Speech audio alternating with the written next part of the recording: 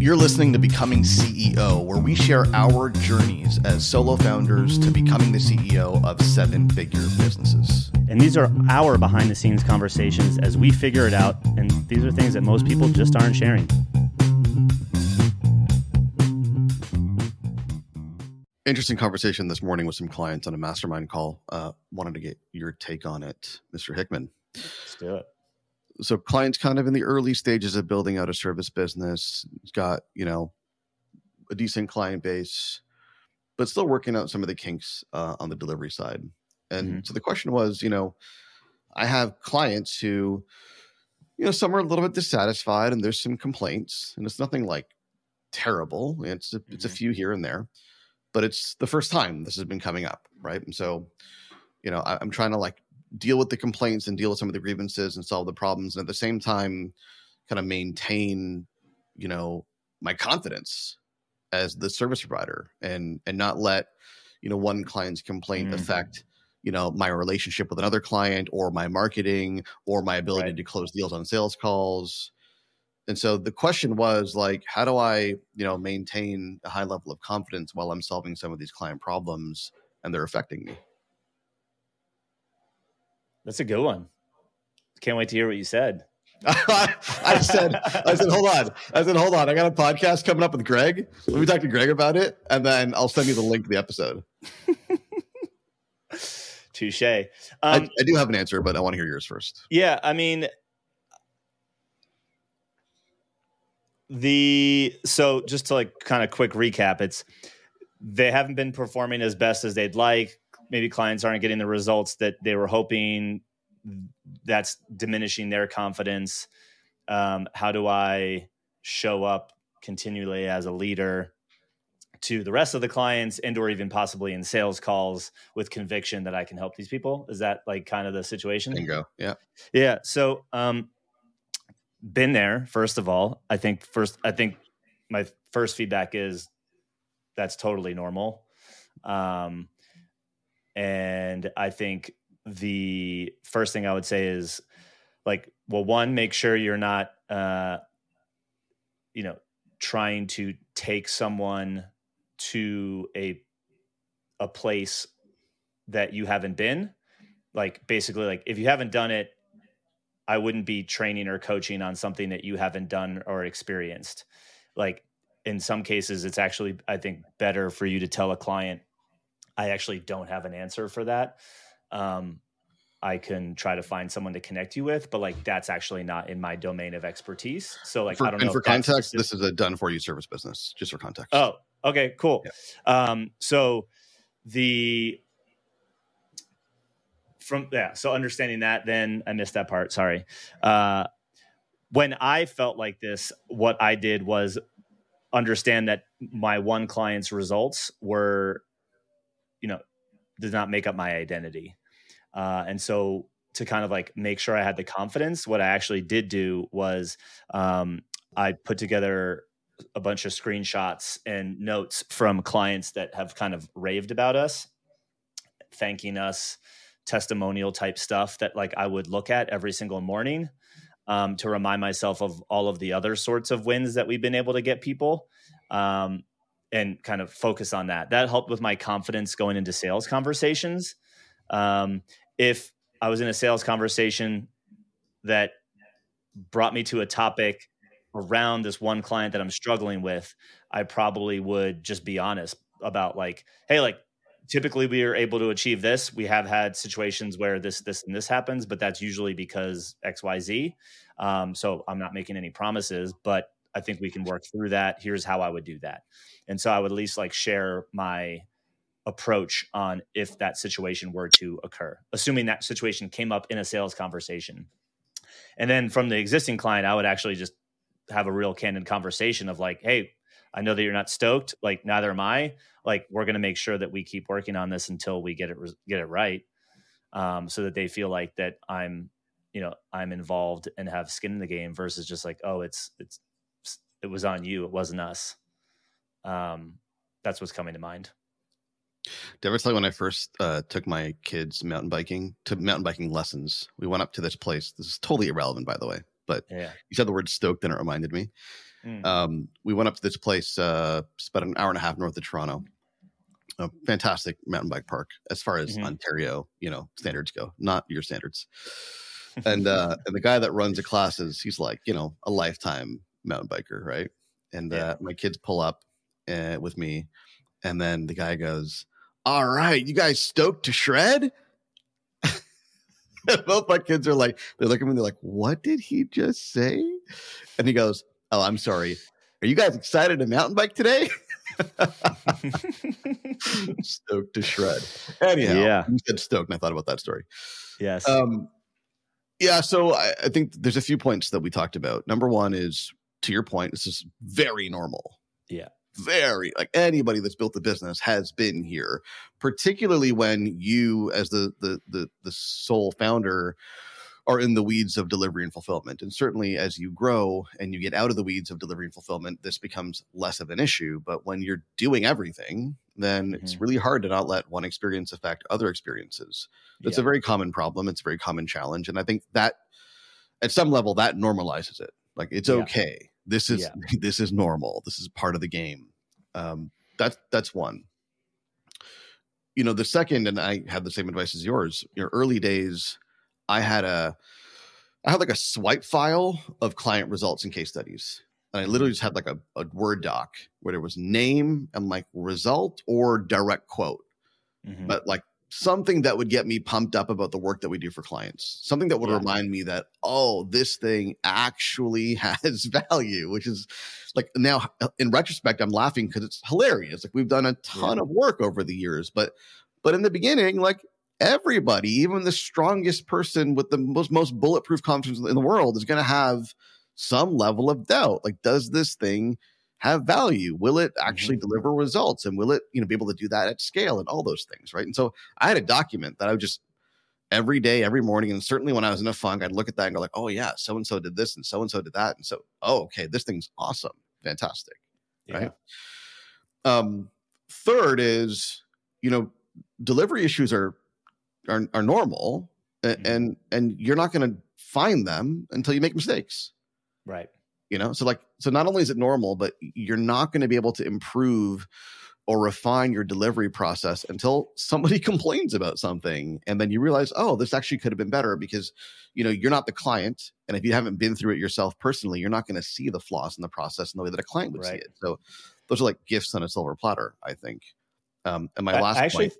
I think one more to that. Actually, say your last point, because maybe this will tie right into it. Go ahead. Yeah, my last point, which I forget now. So now you say yours. Come back to me. Well, to that point, like you might identify gaps in your process to improve for the next client, right? I also think another version of that I have come to realize, which I think will happen at all levels as you get better at what you do, is pay attention to make sure that client doesn't have any sort of unique characteristics that makes them actually different from the ones that you are getting results for. Like, maybe their business is different.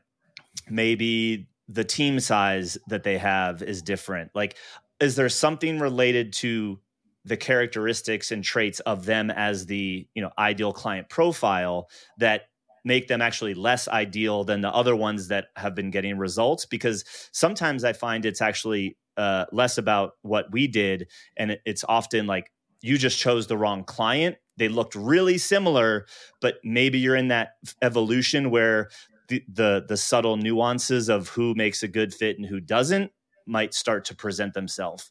And so I think a combination of, hey, improve your service, but also, is this person actually the right fit, comparatively speaking, to all the other people? If not, maybe we just need to get clear on that. You stole my last point. That was the last point? That was 100% it. So my message to, our clients in this conversation was, never judge your offer based on the experience of the wrong client. Yeah. Been there. Yeah, totally. Been there, right? And the thing is, like, I'm a marketer, right? Like we teach people build your ideal client profile, know exactly what you're looking for, go out and find that person, blah, blah, blah, blah, blah. But you don't really know until you sign the wrong client.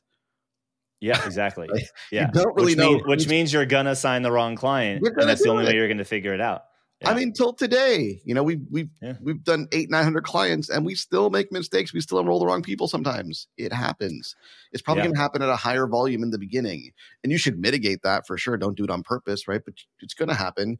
You can't completely tell how the experience is going to go or who the person is or how they're going to handle themselves from a sales call or two. You're going to enroll the wrong people. This is going to give you data points to help you pinpoint who are the right people and qualify them better on the front end. Yeah. One note on that you kind of brushed on that I want to make sure is clear too. Like I would even ask this person, like, hey, like now hearing this, can we quickly flash back to the sales process? Like, were you like at all questioning if they were the right fit? Were you in a situation where like you needed the money? Like what was the circumstance of that sales conversation? Like, because sometimes when you're in that place of like kind of needing the next client, you choose not to see some of these characteristics that clearly are in your face. When you go back and watch the sales call, you're like, I don't know how I even made the offer to this person. But in hindsight, it was like, oh, because you felt like you needed the money, you just paid your tax bill or whatever, and you were in a cash crunch, and that cash inject, like that's all you saw was the client making that first payment. And so like, I think there's that, like, hey, now that you understand this, let's flash back to where were you at in the process of selling this person? Like, did it come from a place of need versus that it was actually the best fit? Because I think I said this on the last episode, when I talked about kind of like feeling the pressure of maintaining this machine that we had built. It's working. It's not working exactly like I want. Like it was profitable, not profitable like I wanted. But like when, oh my God, cost per lead goes up. Oh my gosh, we need, 2 more clients to come across the line in order to offset ad spend. Like those sorts of situations are often the situations that have you bend the rules or, miss some of the signs that, would have told you that this is the wrong person to enroll, which again, it will happen and you won't, and it unfortunately will happen at different levels as you grow too, for different reasons. And it's something that I think you'll continually learn over time. But like the only way to come to this understanding is to have it happen, which, sucks because then you have to have the uncomfortable conversation with the client, blah, blah, blah. But I would also consider the state that they were in. Yeah, I think there's a little bit more nuance to, are they the right client or the wrong client? It's kind of dawning upon me right now, to be honest. I think there's some clients that are really, really great fit. And there's some clients that are clearly a bad fit. And I think there's shades of gray in between. And I think some of those shades of gray can be mitigated by creating the right expectations in the sales conversation. So I think you can take somebody here's my contention. You can take somebody who's kind of like in the gray zone and make them the right client by communicating about expectations clearly up front. Here's how this is going to go. Here's our process. Here's what we need from you. Here's how you got to show up. Here's our expectation of you. Here's your expectation of us. Are there any issues here? Like you said on a previous episode, like you have in the contract, like this is what we need from you. Something really clear, right? Yeah. So I feel like, maybe somebody could have been a perfect client, but because the expectations were not laid out properly in the sales conversation, they came in with, misaligned expectations on how things are going to work. And they end up being the wrong client, but it could have worked out better had things been more clear on the front end. Yeah. 2 things to add on that. One, our good friend, Ben McClellan, wrote a really great book that was somewhere around here called the Client Success Manifesto. It's right over there. He just spoke at our event. And one of the things that was really interesting that he talks about in his book is, in the sales conversation,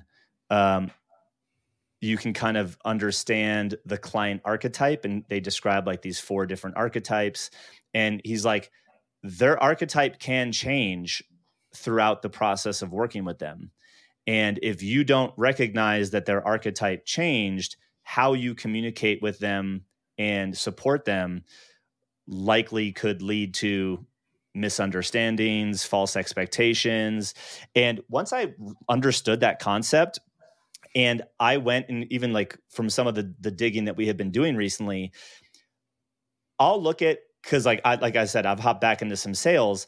I'll look at the sales handoff document that I gave to like the client success team, because like I don't handle the onboarding call. And then I'll get feedback from the client, from the CS team on like, so, hey, the prospect said this was their biggest problem. These are the things that we talked about solving in this order from a priority perspective. They get on the phone with them, and it could be like 2 days later. That's completely different based on their kickoff call. Like the priority has changed, what their expectation of how fast they want to solve it has changed. And like, if you don't constantly check in on those things, I do think some of those like back to like, here are the parameters, but like even just the expectation changing and will change as they go through your process. If you're unaware of that, you could be fighting the wrong battle in that conversation. So I think that was really interesting. So check out Ben's book. The last piece that I bring this up a bunch to clients, Dean Jackson, the guy who created the squeeze page, the landing page. He has this thing called 5-star prospects. And he's like, if they are not a 5-star prospect, you shouldn't work with them. And so there's 5 questions that you have to ask, where all need to be yes in order for them to be a 5-star prospect. If they're a 4-star prospect, no go. And so it's, are they willing to engage in a dialogue? Yes. Are they friendly and collaborative? Yes. I'd see oftentimes it ends right there. Do they know what they want? That's critical. Do they know when they want it? Also critical. And then do they want you to actually help them? If they're not all 5 of those things, it's really difficult to actually say that they're the right fit. So I think your advice to him, seeing as how the advice was very similar, was very good. And I'm actually glad that some of my advice was in alignment with your advice. We're on the same page. Amen. All right, guys. Hope this helped you. If you found yourself in this situation, just know that it's super common. Hopefully you can put some of these kind of 3 action items and discussion points that we just shared today into practice, just to move past it and keep on serving your clients at the highest level. See you in the next one.